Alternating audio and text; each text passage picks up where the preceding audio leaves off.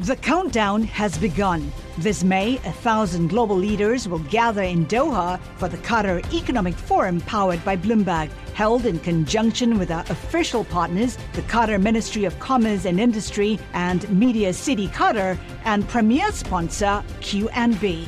Join heads of state, influential ministers, and leading CEOs to make new connections and gain unique insights. Learn more at QatarEconomicForum.com. This is Masters in Business with Barry Ritholtz on Bloomberg Radio. This week on the podcast, I have Stephen Clifford. He is the author of The CEO Pay Machine. If you have ever wondered why executives in public companies in America are paid more than just about anybody else, and not a little more, not 25 times, like it used to be in before 1980, or 50 times, which is more or less what it is in other countries, but 500 times what the average worker gets. This is going to be quite a fascinating conversation. This is not the usual screed from the far left of the political spectrum. Clifford is a former CEO. He's been a board member on numerous companies.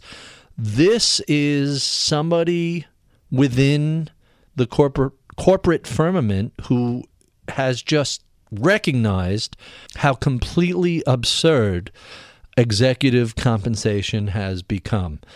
He criticizes his fellow board members. He criticizes the so-called independent outside advisors. He has lots of things to say about the consultants. He calls them some pretty nasty names, says they're completely compromised and don't work for shareholders. And he discusses the impact of just the gross excess pay, not only on shareholders, which he says is unfair, but the impact on companies themselves. The more highly paid an executive is, very often the worse the company has done, as well as the economy and society at large. Excessive executive compensation has ramifications. Listen, what's $10 or $20 million to a multi-billion-dollar company? It doesn't sound like a lot. Well, it turns out there are reverberations from that throughout the company, the economy, and society at large, and they're substantial and significant. And not only that, but Clifford suggests that it has a very significant negative impact on future economic growth. So with no further ado, here is my conversation with CEO and board member and now expert on executive compensation, Stephen Clifford. My special guest today is Stephen Clifford. He is the former CEO of King Broadcasting Company and National Mobile Television. He has served on the boards of directors of dozens of public and private corporations, and he was special deputy controller of the city of New York during the city's fiscal crisis in the 1970s. He is the author of The CEO Pay Machine: How It Trashes America and How to Stop It. Stephen Clifford, welcome to Bloomberg. Honored to be here. So you're a surprising person to write a book about executive compensation, to write a critical book about executive compensation. You were the CEO of multiple companies. You've sat on numerous boards. You've advised on executive compensation to the companies you worked with. How did this come about? It came about because I was working on boards. These are smaller companies. These aren't Fortune 500 boards. But we were using the same system that the consultants put in at all companies. And as I was sitting there and serving on the comp committee, I said to myself, this system doesn't make any sense. This is a crazy system. And so I said that to some members of the comp committee, and they said, oh, no, you don't understand. This is just how comp is done in this country. Consultants have it all worked out. This is how it's done. Trust us. So I started doing some research on my own to bring my fellow comp committee members around. And the more I got into it, the more I realized it wasn't just a stupid system that gave the CEO the wrong signals and led the CEO to do wrong things. Wrong incentives. Wrong incentives, perverse incentives, but it was also terrible for the country. It was bad for the economy. And so I started doing even more research, and everything I did told me this system's insane and it's hurting a lot of people. Let's put some flesh on the bones. And this data comes from your book. Since 1978, CEO pay in America has grown 90 times faster than the pay of the typical worker. Go back to 1978, the average large company chief executive was paid about 26 times more than the salary of the average worker. Today, it's somewhere between 300 times and 700 times. How on earth did that come about? It came about because the pay consultants started in roughly the 1980 or so, and as they started to get clients, they realized that they had data on what other CEOs were paid. Now, until this time, CEO pay had been established really on the basis of internal equity, how the CEOs pay compared with everybody else in the company. And that's why that ratio 20 to 25 stayed stable from 1945 through the late 70s. But they came in, they had this data, and it was a great sales tool, so they said, no, you got it all wrong. CEO pay should depend on what other CEOs make. And so what we'll do is we'll establish a peer group, and we'll tell you what other CEOs in these comparable companies make. And now, let me interrupt you here and ask, why should what other CEOs make be relevant to what we're going to pay our CEO in our company? It should have no relevance whatsoever. So how is that sales job affected? Well, the sales job is effective because when you go through all the steps here, what it does is it greatly increases the CEO's pay. So, of course, they want to hire these consultants. The CEOs want to hire the consultants. The boards kind of want to hire the consultants because the boards don't really. They're happy when the CEO gets paid more. Mm-hmm. Why is that? Why they're all golfing buddies, or why do they really care? Well, let's start with most boards. The majority of people on the board are CEOs or ex-CEOs themselves. Mm-hmm. So there's a little bit of tribalism. There's a little bit of tribalism. Secondly, they like to be able to hide behind the consultants and say, "Hey, we hired experts. You know, we had the best people in, and they went through all the data, and this is an objective measure." Now, the interesting thing about this is the way they get paid has nothing to do with the market. These are people that they love the free market. Meaning the market for the labor market for chief executives. Exactly. There is no. In fact, there isn't much of a labor market for chief executives. When you look at chief executives, to be an effective chief executive, you have to know a tremendous amount about a single company. Right. You have to know its finances, its marketing, its competition, its personnel, et cetera, et cetera, et cetera. Most of that knowledge is not worth much outside that company. Right. So, CEO companies rarely go outside to hire another CEO. 75% of Fortune 500 CEOs were internal promotions. Really? That's amazing. And so, in other words, the skill set that an executive has probably isn't all that transferable to a different company unless it's in the exact same industry. They are not LeBron James. LeBron James can take his skills to any NBA team and improve it. CEOs can't. And, there only 2% of the Fortune 500 CEOs were previously CEOs of a public company. That's interesting. CEOs jumping between one large company and another happens about once a year. And when they do, they usually fail. The failure rate is quite high. Your reference to external equity reminds me very much of what took place during the real estate boom. the appraisers used comparables.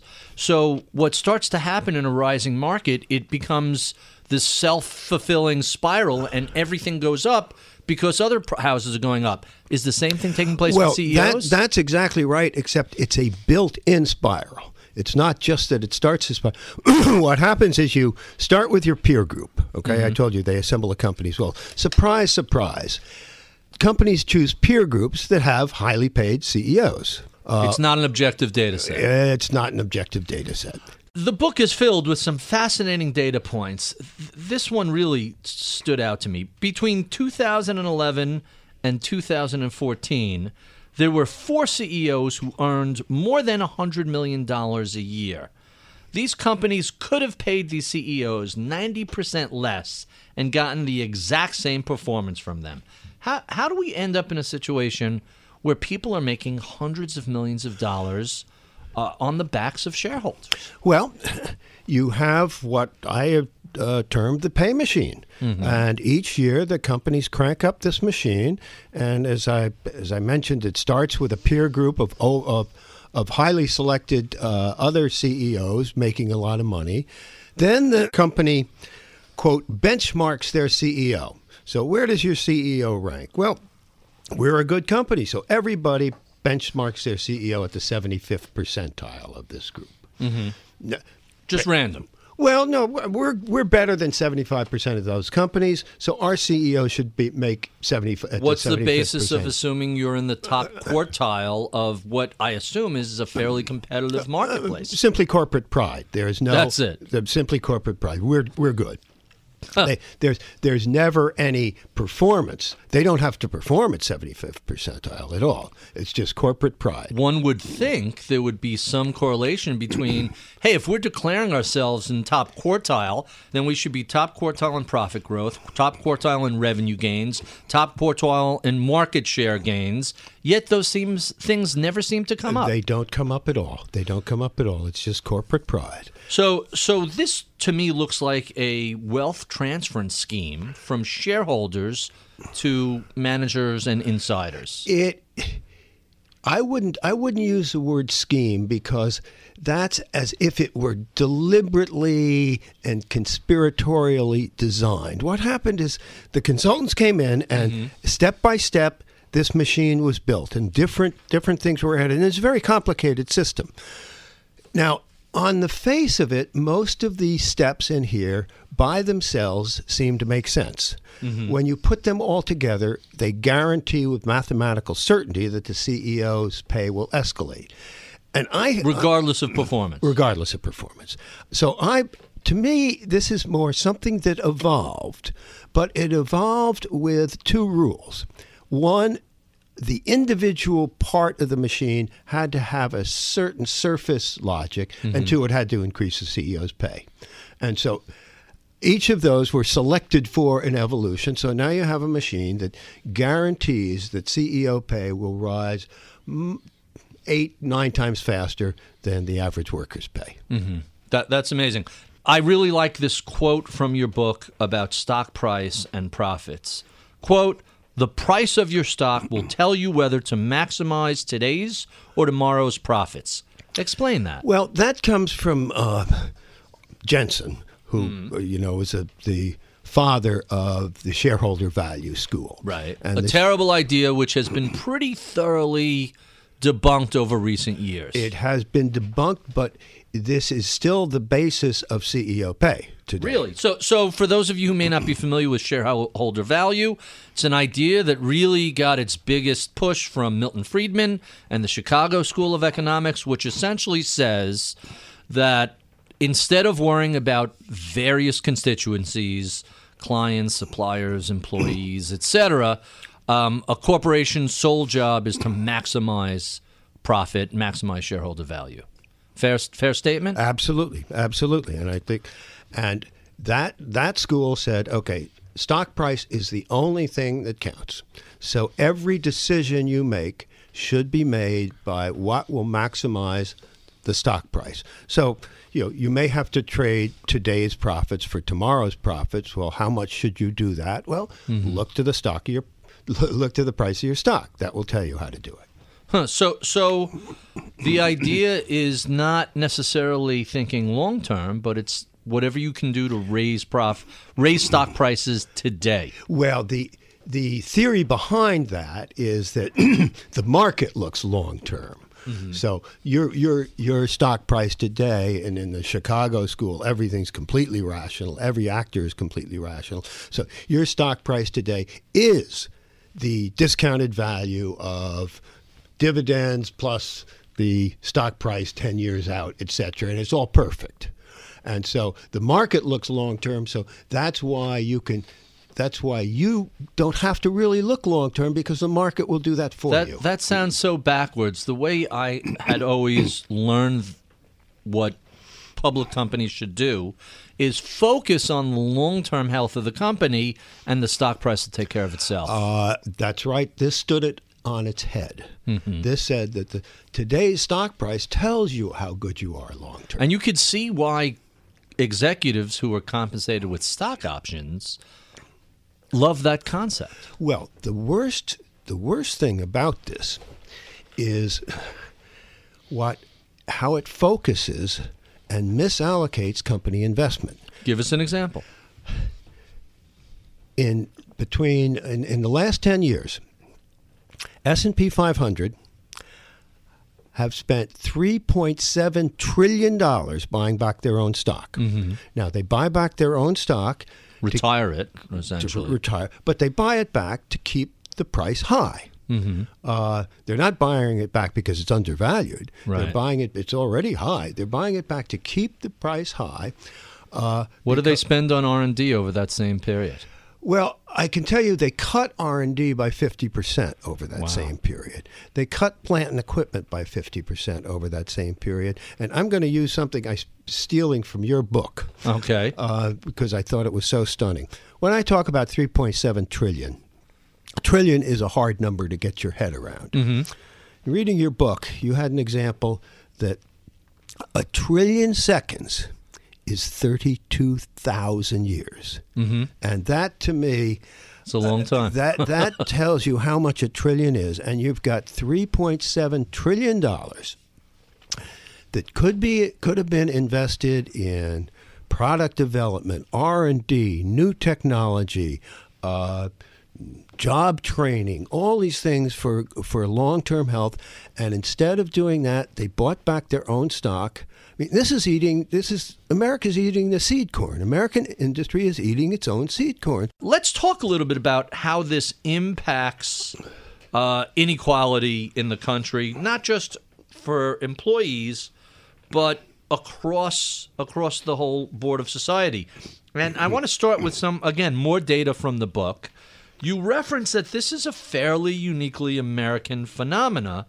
In Japan today, the average ratio between CEO pay and worker pay is 16-1. It's a little higher in Denmark. It's 48-1. It's about 85-1 in the UK. How is it more than 500-1 in the US? It's so incongruous with the rest of the corporate world. Well, there are two explanations. One is that U.S. CEOs are 30 times more valuable and productive than Japanese CEOs. That would be one explanation. That's a little bit of a stretch. Another explanation is something's gone terribly wrong here. That seems more likely. Let's look at how this impacts the overall economy. You actually say that this isn't just a function of within the corporation there's pay inequality. You suggest this affects worker morale. You suggest this affects research and development. This affects how we actually build a society. Expound on that. Well, it clearly hurts the companies. I mean, we have talked about how they've cut R&D and cut investment to keep their stock price high. And they, of course, waste tens of millions of dollars on the CEO pay, but that's now a small the pushback is, that's a company does billions of dollars a year. Who cares? I mean, so they waste that. That's a small part of the cost. A bigger part of the cost is the effect on company morale. I mean, when the CEO is making 500 times what you make, and he comes out and he says, "There's no I in team, and we're all in this together," it's pretty tough for you to swallow. Right. And I mean, this has been proven by study after study, that the more the gap, the worse the morale. How significant is the correlation between companies that spend billions on share buybacks and the reduction of things like R&D and plant investment, et cetera? Well, it's a 1-to-1 correlation. The Really? more you spend on share buybacks, the less you have to put into R&D or put into reinvestment. It's a finite pie, and you got so much money, and the more they're using 50% of their net income is used to buy back shares. The share buybacks are twice what they pay in dividends.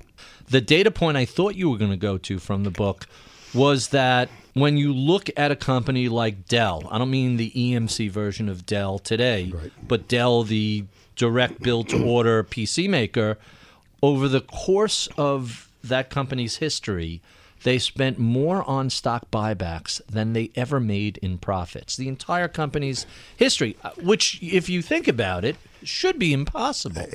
It should be impossible, and somebody should have woken up and shorted that stock very Well, it much. eventually had some real difficulties, and it wasn't necessarily Apple. But let's bring this back to income inequality. There's a data point I have to reference again. Since 1978, CEO pay rose 10x. The median salary in America rose from $48,000 to $53,000 over the same time period. This is obviously inflation adjusted. Right. That's less than 0.5% a year. What does this do to an economy? Well, it is very bad.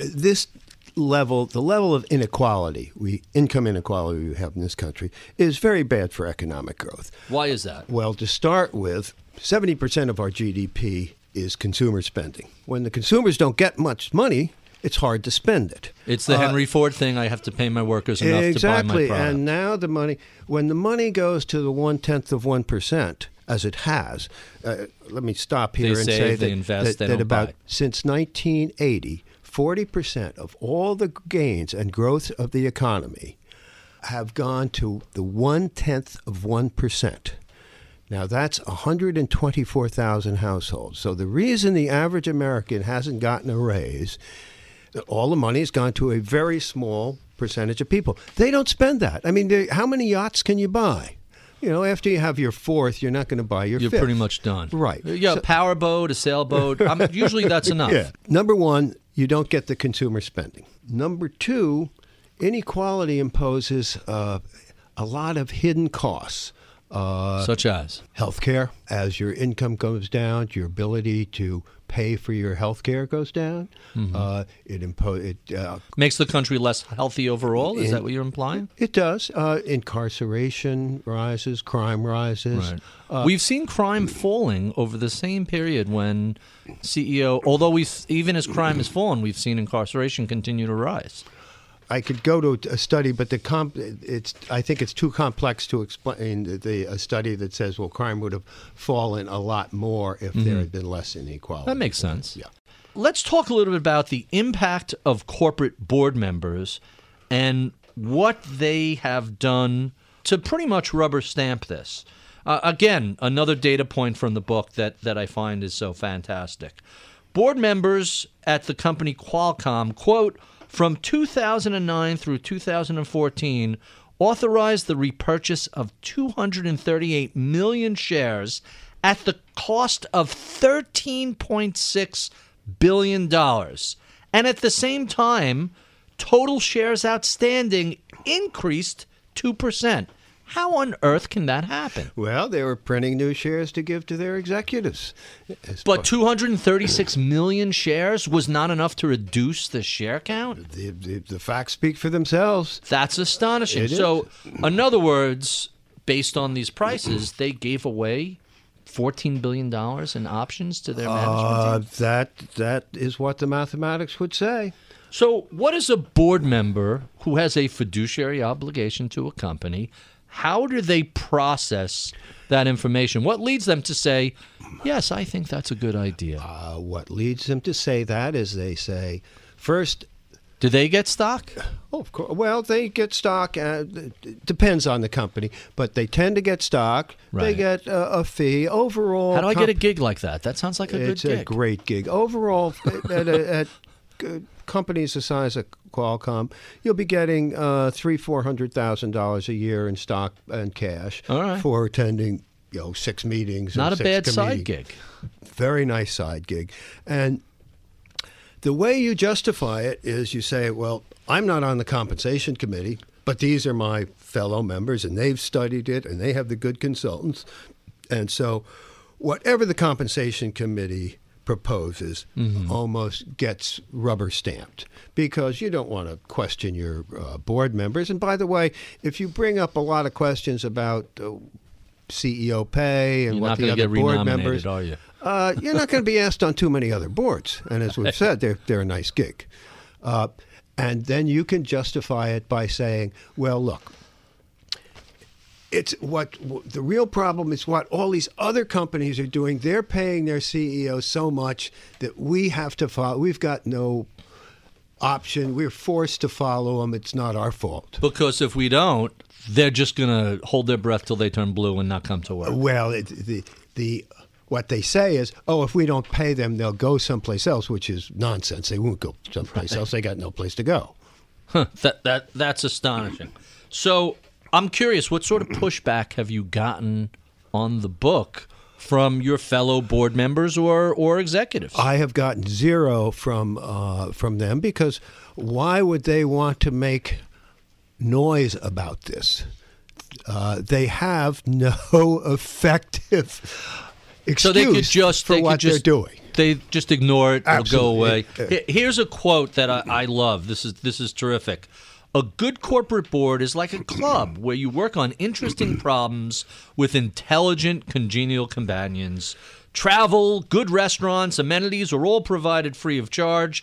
Best of all, instead of paying club dues, the club pays you. So that sounds like a sweet gig. It is a sweet gig. When I was coming close to retirement, I decided that there was a very good gig and lined up a lot of board spots. And it's been I've enjoyed it. It's been wonderful. I've been well paid. And yet you're biting the hand that feeds you. I believe that corporate boards have been incredibly irresponsible when it comes to CEO pay. I tried to be, as I learned something about this, I tried to be more responsible. Some boards didn't like that. A couple of boards I was able to convince to move to a different system of pay. Other boards just ignored it. So here's an interesting quote. In theory, shareholders elect board members to represent them. But in actual practice, corporate boards are self-perpetuating. Well, corporate boards nominate who is going to be on the board. Absent a proxy fight or sometimes some egregious corporate behavior, the nominations go out and nobody opposes them. Nobody says, I'm going to run for that board seat. And so every nominee, I would say the re-election of boards is roughly the same as the re-election of the North Korean Politburo that, if you're nominated, you're going to be elected. Let's put some flesh on those bones. In 2012, 17,081 corporate directors were nominated for board positions. Of that over 17,000 nominees, only 61 were not approved, less than 0.5%. As I say, we rival North Korea.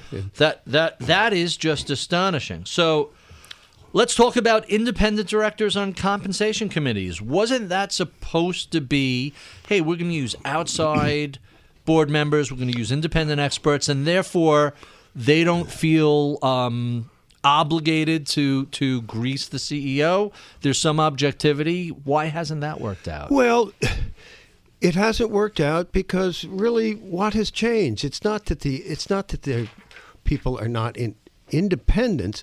Doesn't mean that the fundamental dynamic of the CEO being your friend, the CEO may have asked you on the board, but you're still independent. Gotcha. The fact that you have these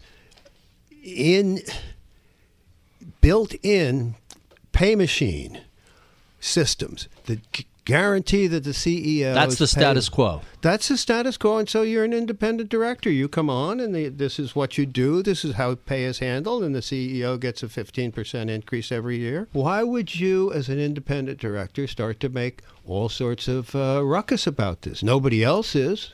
Let's talk about the Old Boys Club, the Old Boys Network. The average age of board members is 63, and women accounted for less than 20% of total directors, minorities 13%, and the reappointment rate was 94%. Why is it so problematic to get a more diverse board? And the question that also comes up from this, why do we have so few women as not only board members but CEOs? Well, actually, you have more as board members than you have as CEOs. Mm-hmm. If you're looking at Fortune 500, less than 5% of CEOs are women. Mm-hmm. And I think if you're looking for the number one characteristic of a CEO, you look like one. Right. Tall, good hair, handsome, good hair, commanding handsome, voice, good voice, good presence. They're all cast in Hollywood. Right out of Central Cast. Exactly. And so competency doesn't really seem to make that much of a difference. You know, if you look at it, you'll find that looking like one is probably more important than competency. That's incredible. It is incredible, but they are taller. They are in on average. They're a few inches taller. They're 3 inches taller. Wow. They're in better shape. Mm-hmm. They work out. They're trim. I got to get busy. And am I too old for human growth hormone at this point? I don't know. I haven't kept up my studies on that. So let's talk about who the shareholders are these days and their impact. Mutual funds essentially own the vast majority of equity stock. Why aren't mutual funds saying, "Hey, you guys are giving away the store, and we have a fiduciary obligation to our investors to make sure you don't misbehave"? Well, of course, it's not just mutual funds. If as you know today, index funds are they're half the market now. Almost. It's still a smaller percentage than active funds, but it's growing rapidly. Right.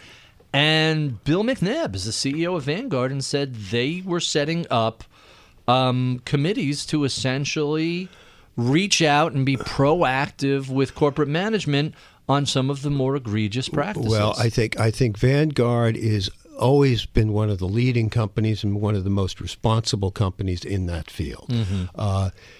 But you have huge investors. The hedge funds almost always just vote straight management. Big investors, TIAA, CREF, sure. People like that, they almost always back management. It's very rare for hedge funds or big institutional investors to vote against management. The rule had always been, if you don't like what's going on, sell your stock. Right. Don't try and... Makes sense. Well, what about the opposite? Let's talk about activist investors who basically go to a company and say, you guys are doing it wrong, your managed team is terrible, you got to make some changes. Right. What is the impact of activist investors on compensation? I haven't seen it. I haven't seen compensation be the major issue of activist investors because, as we say, let's say you're wasting. You paid your CEO $100 million, right, and you should have paid him $10 million. Well, frankly, $90 million is not enough to raise an activist investor campaign. Right. I mean, you've it's got not going to move the needle on a earnings per share basis. Right. So you've got to say that it's generally that the stock is terribly undervalued, and you can think, well, if I split off this division or split off this, I can, get a huge pop on the stock. That's when you go in and try and do a. We have been speaking with Stephen Clifford, author of The CEO Pay Machine. If you enjoy this conversation, be sure and stick around for our podcast extras, where we keep the tape rolling and continue discussing all things executive compensation. Be sure and check out my daily column on BloombergView.com. You can follow me on Twitter @Ritholtz. We love your comments, suggestions, and feedback. Write to us at mibpodcast@Bloomberg.net. I'm Barry Ritholtz. You're listening to Masters in Business on Bloomberg Radio.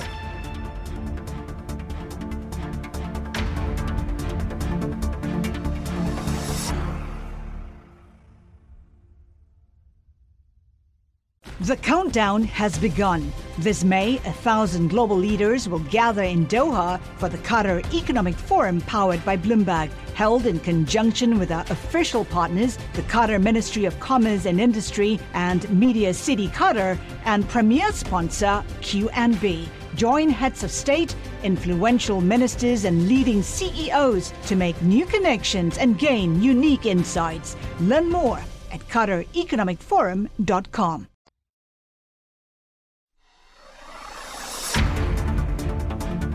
Welcome to the podcast. Stephen, thank you so much for doing this. I find this topic to be fascinating. I've read about and written about this over the years because it just seems to be so abusive and so unfair to shareholders, and yet there's so much built-in inertia. The new compensation machine is very difficult to thwart. It's become part of the firmament, and I assume it's going to continue for a while. In the book, you talk about a trinity, Michael Jensen, Bill Clinton, and Milton Rock, who together or separately helped create the climate that we have. So first, who is Michael Jensen? What did he do? Michael Jensen is a professor of, he was a long time at the Harvard Business School. He was kind of the founder of the theory, founder and evangelist of the theory of shareholder value, that the only thing that matters is the stock price. He was a student of Milton Friedman when he went to graduate school in Chicago. Yeah. During the Friedman-esque, the market is always right. And then Milton Rock? Milton Rock was the first big pay consultant, and unlike the rest of the pay consultants, who I say are essentially corrupt whores. He not charlatans. You're going to go right to full on. Absolutely. Okay. Milton Rock wasn't that way. I mean, Milton Rock was I think very serious. What Milton Rock never considered was how the system would work once everybody used a pay consultant, and so how this spiral would inevitably start once they were all using the same system. He saw it long before it began. I mean, he retired early 80s, yeah, right? He retired early 80s, and he happened to be a pay consultant. He didn't consider, gee, what if the whole world used these pay consultants? Well, that would mean everybody would get a 20% raise every year. We're all in the top 25th. That's right. That's percentile. Right. Exactly. Huh. And then Bill Clinton. Bill Clinton campaigned in 1992. He saw this as a political issue, and he said, I'm going to tax everything over $1 million. Right. He got elected. In terms of actual dollar compensation. Sorry, not tax. Excuse me. I am not going to allow tax deductions for all pay over $1 million. Cash. Well, cash, stock, anything.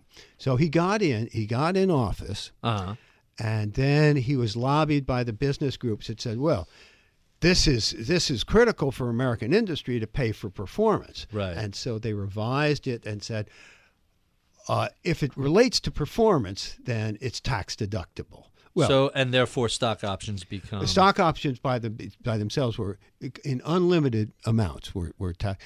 So anything that related to performance, you can make anything and say it relates to performance.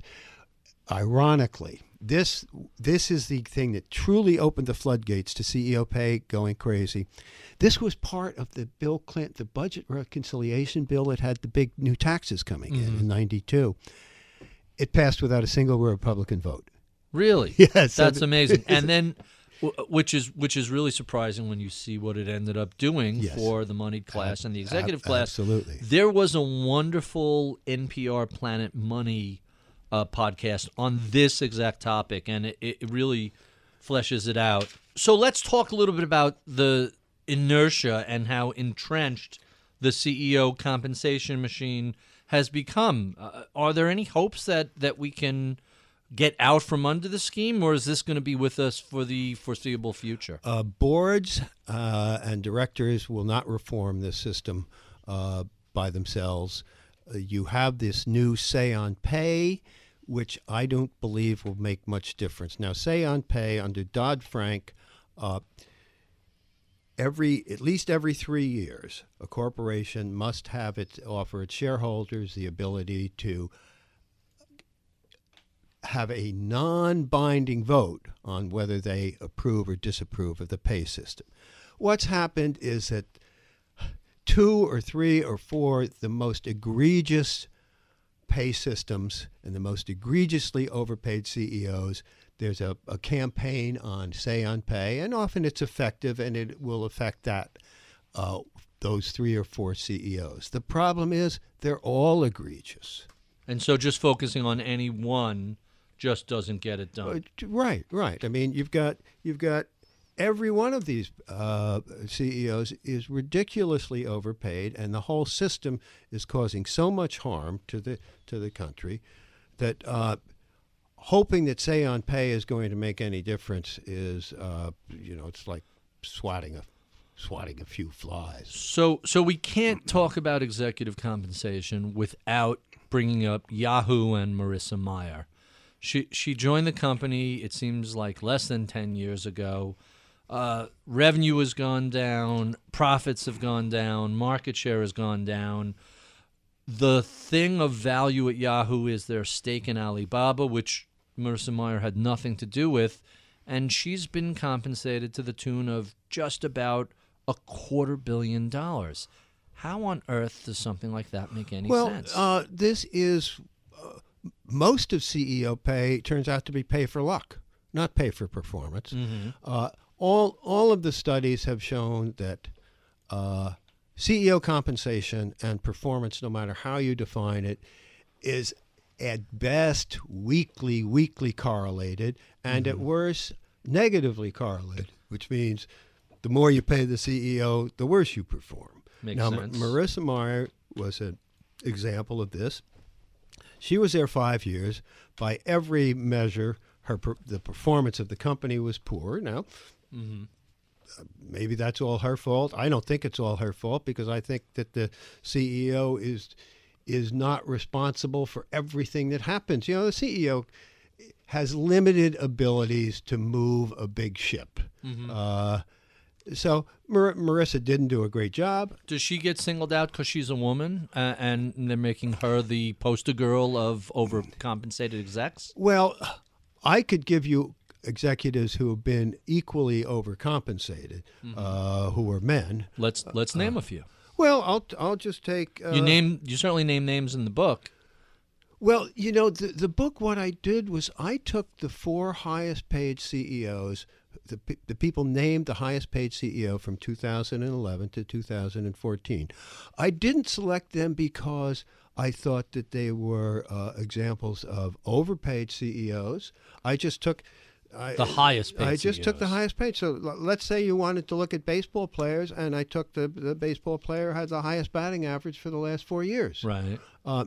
Now, when I got into that, it turned out that first of all, if I took the 4 baseball players with the highest batting average, you would have heard of them. Right. And there's only so many people who can hit a 100-mile-an-hour fastball or a hanging curveball. That's right.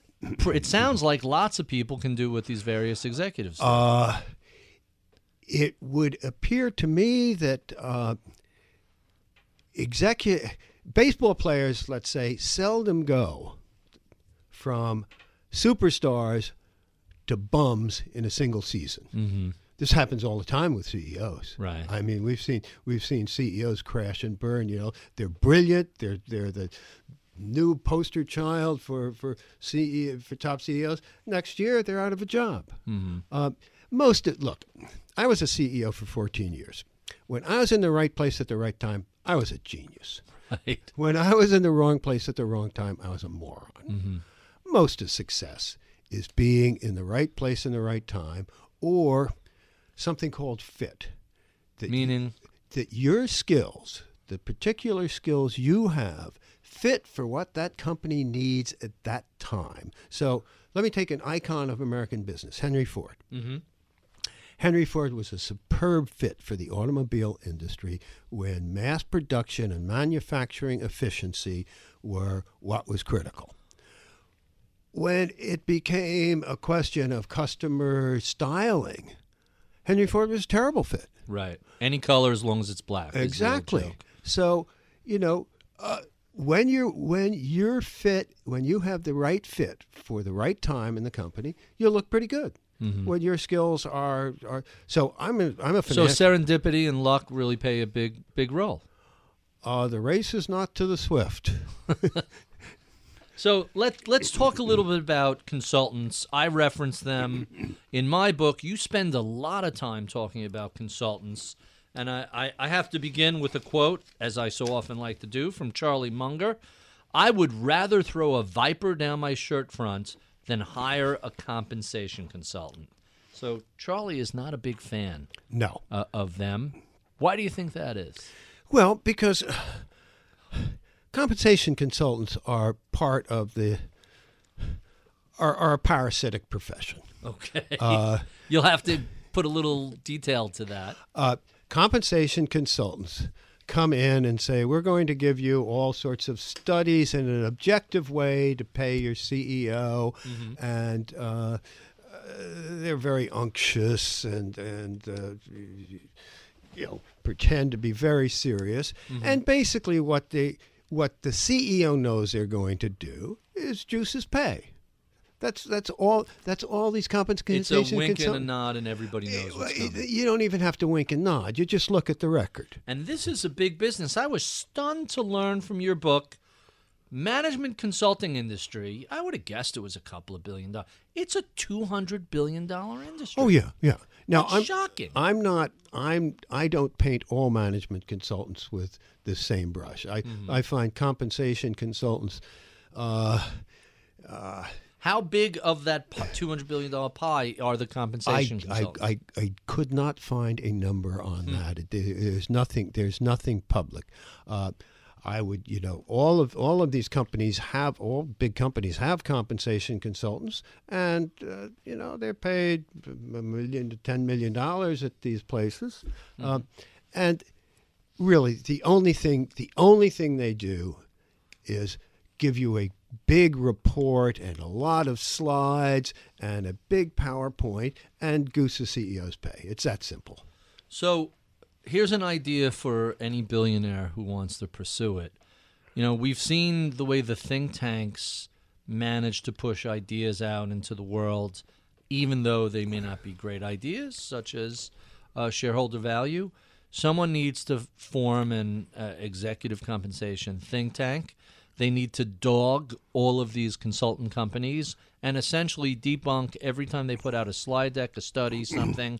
And eventually, by doing that, someone will find a way to put into the ether, put into the media and the conversation, hey, these guys are wildly overpaid, and for everything they say, you have to come up with the opposite. And I nominate you to do that. Well, and the book is a good start. I don't think that would work. Why not? Look, does media pressure impact it or no? Corporate directors would have to be brain dead not to know that their CEOs are wildly overpaid. I mean, how can you realistically go to, attend a meeting and say, oh, yeah, okay, so we're paying Joe this, so Joe's made $40 million this year. Well, that's all right because, his peers are all paid that. Let me give you an example. Suppose in 1980 we had insurance consultants, and they came to the boards and they said, hey, we got a great new way to do insurance. See, we're going to have a peer group. We're going to see what all your peers are paying for insurance. Right. Okay. And then we're going to have you pay at the 75th percentile. That's a horrible idea. No, this is a great idea. So you're a good company. You'll pay there. And by the way... Because you need premium insurance. You're top quartile. You're top quartile. And by the way, then... we'll set for the insurance company. We're going to set performance goals, and if they hit those goals, we'll double our premiums. Okay, that's a cost. So you accept that. You say the company accepts that. It's now 2017. You're on the board, and you say, "Hey, I've been looking at our insurance. The cost, the real inflation-adjusted cost, has gone up 1,000%, 10 times." And our coverage is worse. Why are we listening to these consultants? Well, that's the position they're in with CEOs, but they won't ask that question. So what has to be done to pressure board members, either through the media or what have you, to well, do my this? my view, and this will be, is that you need a blunt instrument. You Okay. need a very blunt instrument to wake these guys up. A law, a regulation. A law, I unfortunately. mean, the Dodd-Frank rule that requires the say on pay and the publication of this, that hasn't seemed to thwart anybody. What my because nothing else has worked. I'm saying you need a very blunt instrument, and what I'm saying is you need a luxury tax. I'm taking a page from Major League Baseball. Oh, really? A luxury, the Major League Baseball says, look, if your payroll gets over X, you got to pay a tax. So I'm going to say if you pay your CEO everything over $6 million to any executive, you got to pay a tax to the federal government, dollar for dollar. And by the way, I'm going to include everything. These numbers, The jets, the clubs, Absolutely. all the perks they get. the biggest thing, when a CEO cashes in his stock options, that's not reported as pay. Yeah, so let's talk about FASB a little bit. There was an ongoing debate, primarily driven by Silicon Valley, which was, do stock options count as compensation? Right. And one would think they should count as compensation, but they don't. Well, what they finally forced them to say, yes, it's compensation. So this is the way then the accountants and the companies got around that. They said, well, Barry, we're going to give you 1 million options at 20. Mm-hmm. Stock is currently at 20 now.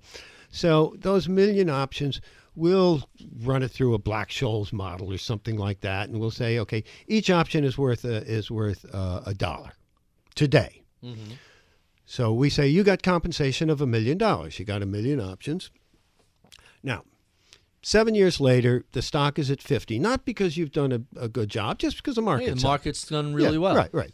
So you now cash in your 1 million options for a gain of $30 an option. You pocket $30 million. Mm-hmm. That's not considered compensation.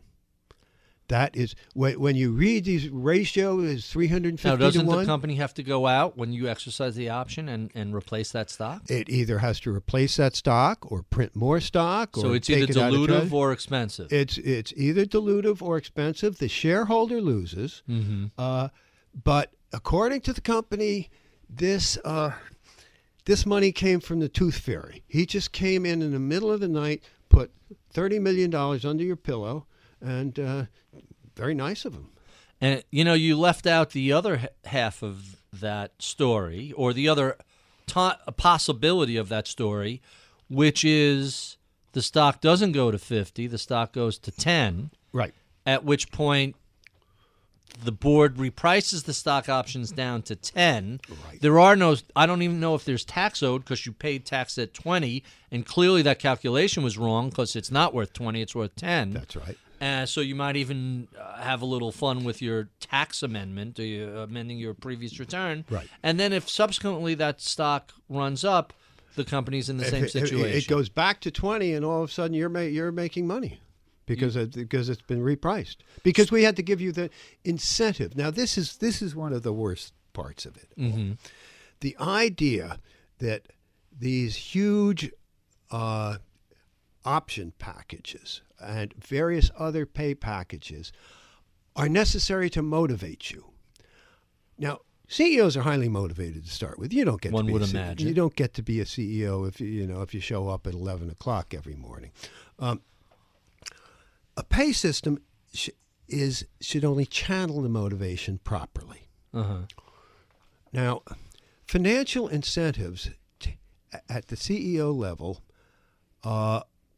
tend to have, because they're so powerful, tend to narrow your focus completely. You're a CEO. You can make $30 million this year if you increase earnings per share by X%. Let's say your whole bonus is based on that. You're going to make that. You're going to make that. By hell or high water, you'll figure out a way to make that work. You're going to make that. I mean, look, as a CEO, I could always make earnings per share jump up and dance the Macarena with a few accounting changes, but you're going to make that. I don't care what you have to do. You're going to make that. You are going to neglect everything else. You're going to focus totally on that. Suppose I said, Barry, your performance measure next year is how many headlines your radio story makes in the New York Post. Okay. Okay? You're going to get $30 million if you make. You're going to be interviewing anybody who'll make a headline. You don't care what, right? I mean, $30 million is a powerful motivator there, right? You could ruin your show, but it's $30 million. And executives do the same thing. It's so powerful that and by the way, this has been shown in study after study and in experiment after experiment, that for all except repetitive tasks or really distasteful tasks like, knocking on doors and selling magazines, financial incentives tend to harm performance. You perform best, and I'm sure you perform best, when you are motivated by your conception of what a job well done is. Right. There's pride in workmanship. Absolutely. Pride. I know that's old school, but I think it's important. It's not old school. It, in fact, is how humans perform. Mm-hmm. And so you're saying stock options are motivating CEOs towards one thing, which is stock price.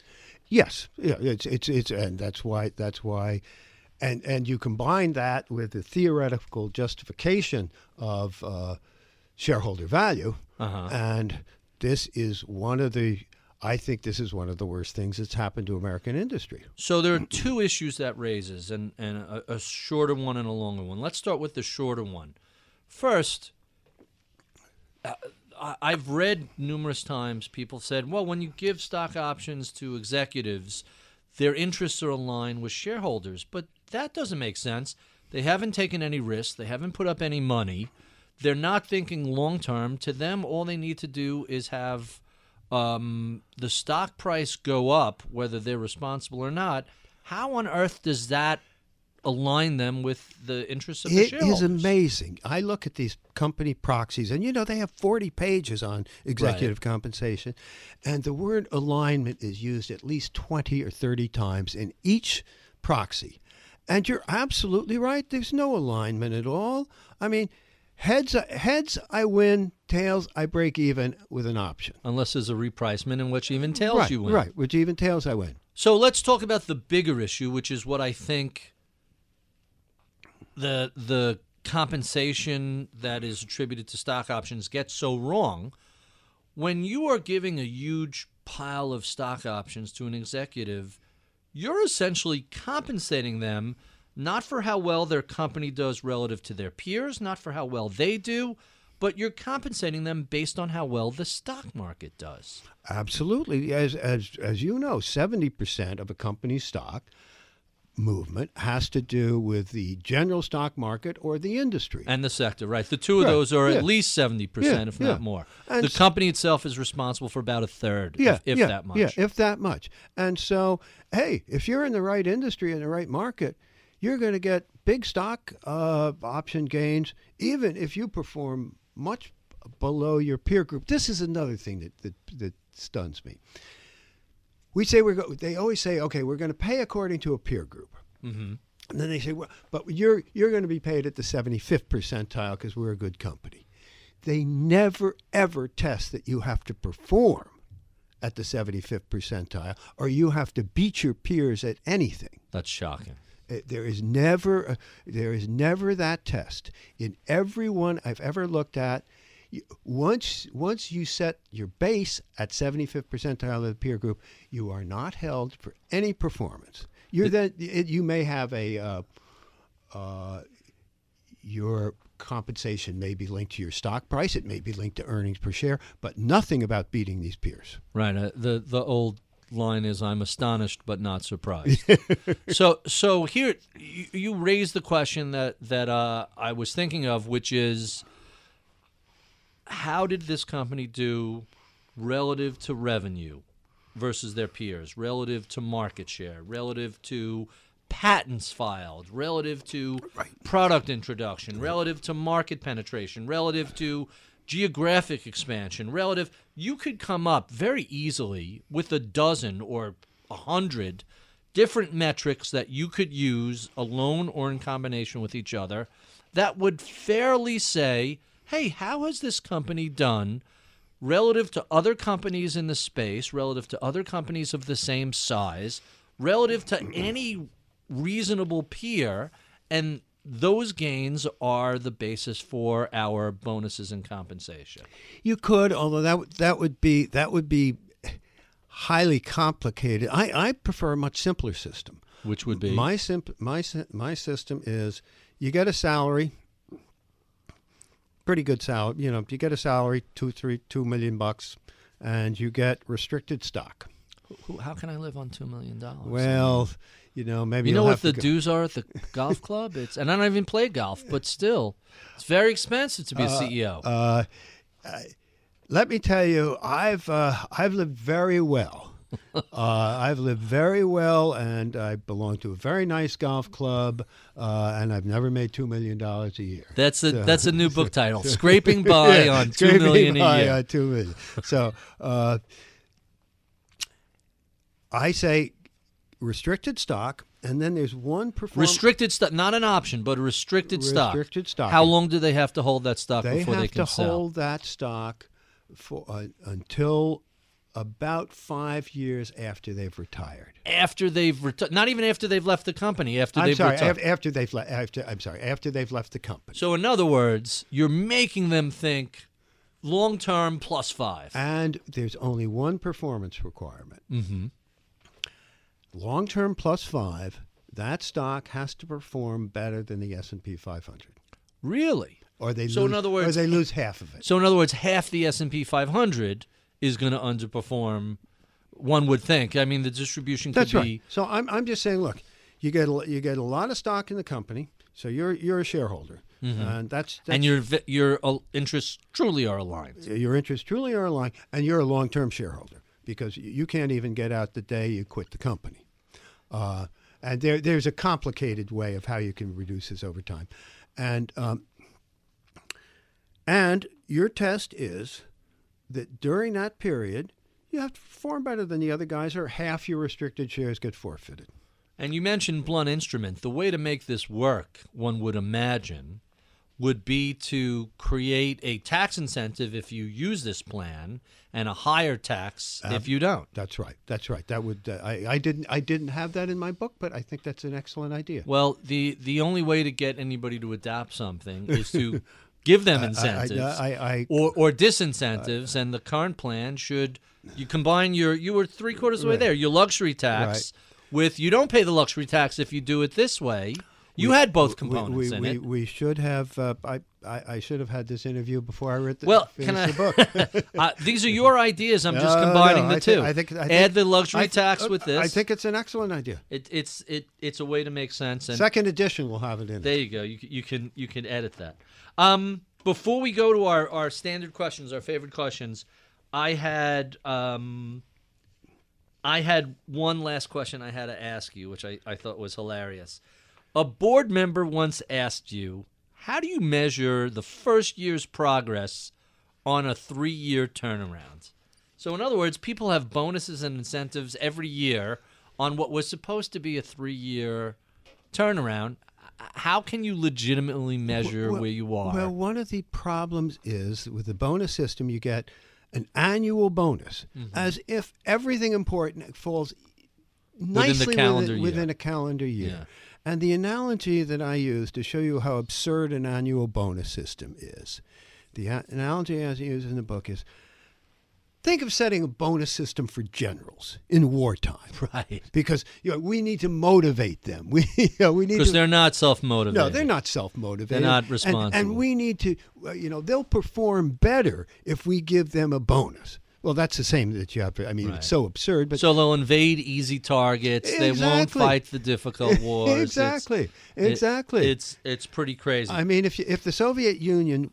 if that shows out my age. If Russia wanted to truly debilitate the army, the military in the United States, it would introduce an annual bonus system.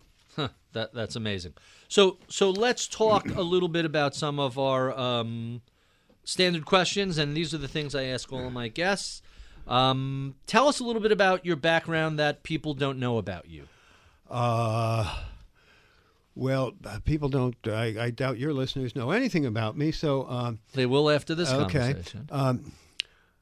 The first, the job I had the most fun at was when I was deputy controller of the city of New York during the financial crisis. That was pretty interesting. It was fascinating. I mean, the cast of characters I was working with and the issues I was working with. And I was a kid. I was 34 years old. Mm-hmm. So that was a lot of fun. My father-in-law used to own the New York City General Obligation bonds. And when I think they had a call function in 2000, something like that. And I remember he came to me and said, all right, I have these bonds that are called the New York City GOs. He was buying them for years in the 70s. They've been paying 12, 14, 16%. Right. What can you get me to replace them? And I said, I could get you some treasuries at 4.5%, 5%. Yeah. If you want muni bonds, they're just a tiny bit riskier, but it's tax-free, and they'll pay about 4%. Right. He's like, what the hell am I going to do with that? Were you there during the introduction of that? Yes, I was. That was quite a period of time. Yes, it was. My father-in-law, who's no longer with us, correctly surmised New York City is still going to be around. So that was a great investment. Yes, to say the least. Tell us about some of your early mentors who affected the way you approach being a CEO or a board member. You know, I would say the two early mentors I had were when I was in government in New York. One was a fellow named Bob Wilmers, who is now longtime CEO of M&T Bank. Sure. And the most, as a matter of fact, his bank, which I think is about the 20th biggest bank in the country, but very fast growing recently, has been the most successful bank stock among all banks. It's grown at about 20% a year from forever. And then I just had lunch with him, and I just had lunch with another one of my former mentors, Jay Golden, who was the controller of the. Oh, sure. Brilliant guy. And New York City or New York State? New York City. Mm-hmm. I definitely recognize the name. Who affected your thoughts on executive pay? Again, you're not a typical CEO/board member. What steered you? Who steered you in the direction you moved? You know, nobody steered me. I just kept, I was doing this at a company level to try and to say, look, this doesn't make any sense. I mean, the incentives are all wrong and they're perverse and they're going the wrong way.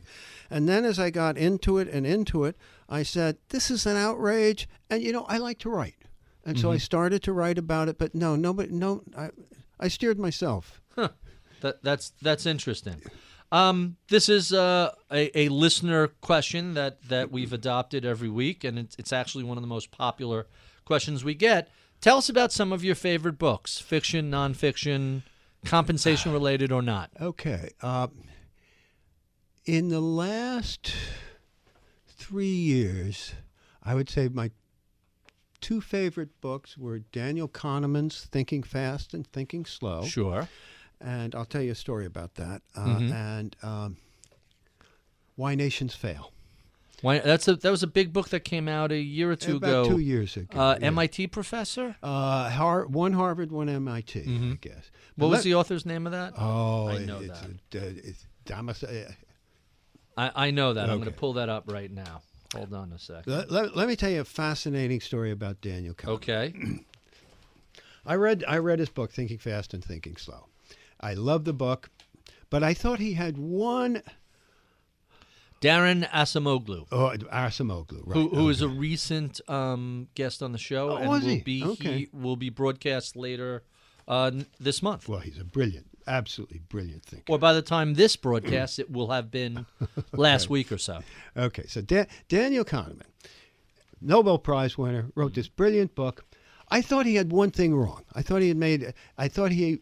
I had a better explanation for one of his examples than he did. Okay, let's hear. So I don't need to go into it. I sit down, and this is at 10 o'clock Seattle time, 10 a.m. It's 1 o'clock Princeton time where he is.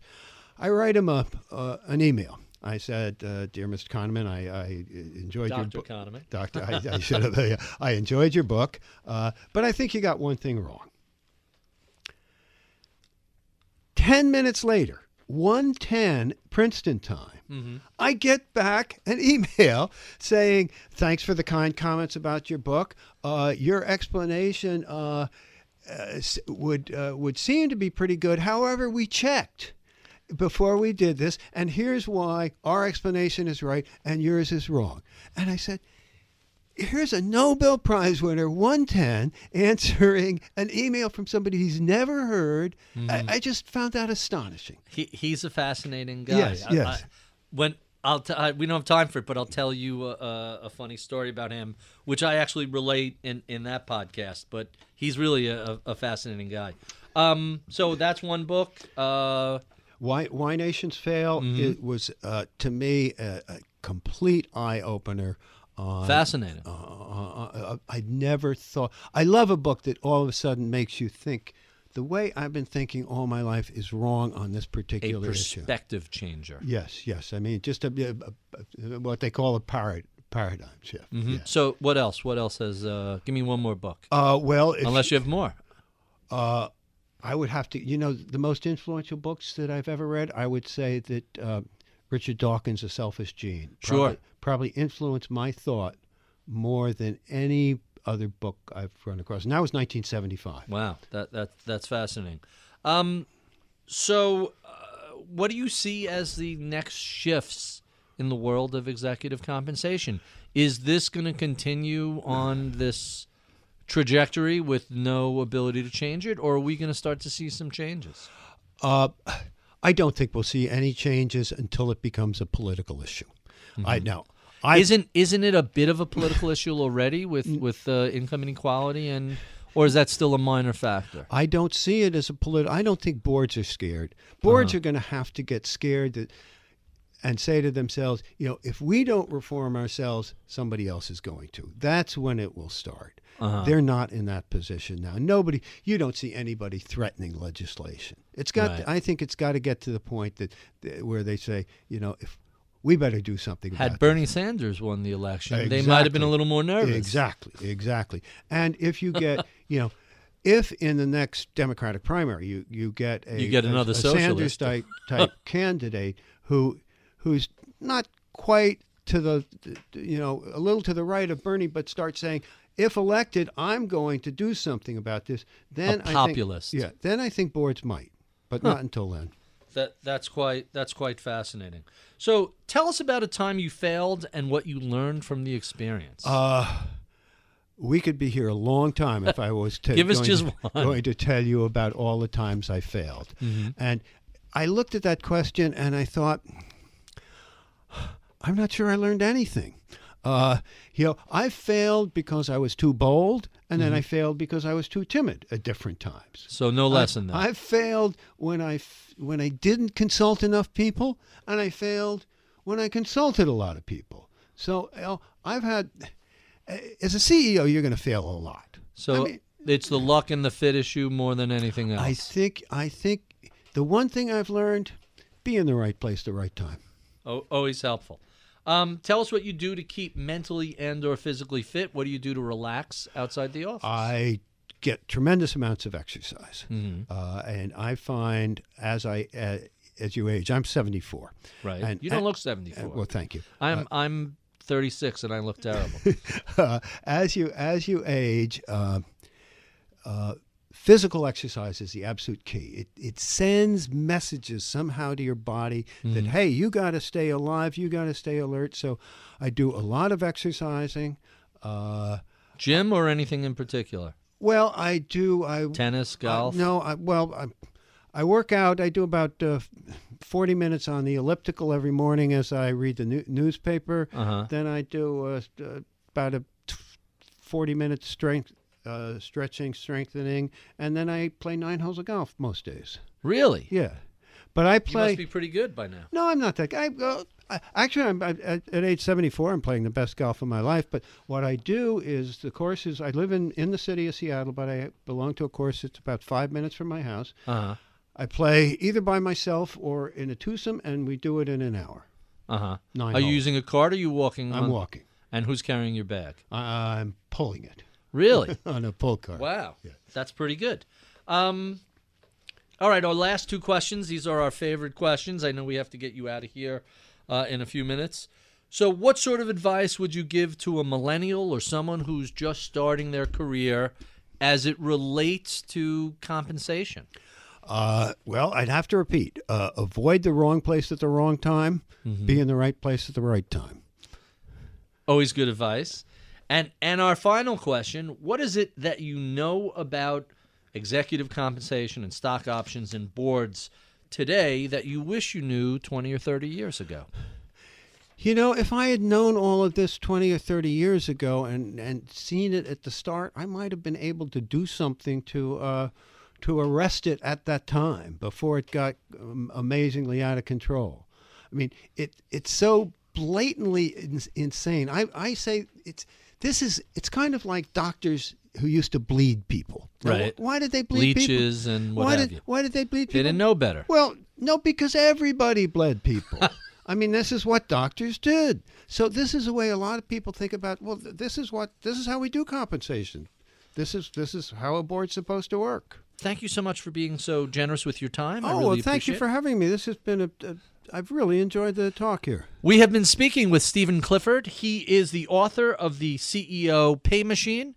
If you enjoyed this conversation, be sure and check out all of our other such talks. You can see the nearly 150 or so over the past 3 years at Apple iTunes, Overcast, Bloomberg.com, and SoundCloud. I would be remiss if I did not thank my head of research, Michael Batnick, and my recording engineer, Medina Parwana. Taylor Riggs is our producer/booker. We love your comments, feedback, and suggestions. Write to us at mibpodcast@bloomberg.net. I'm Barry Ritholtz. You're listening to Masters in Business on Bloomberg Radio.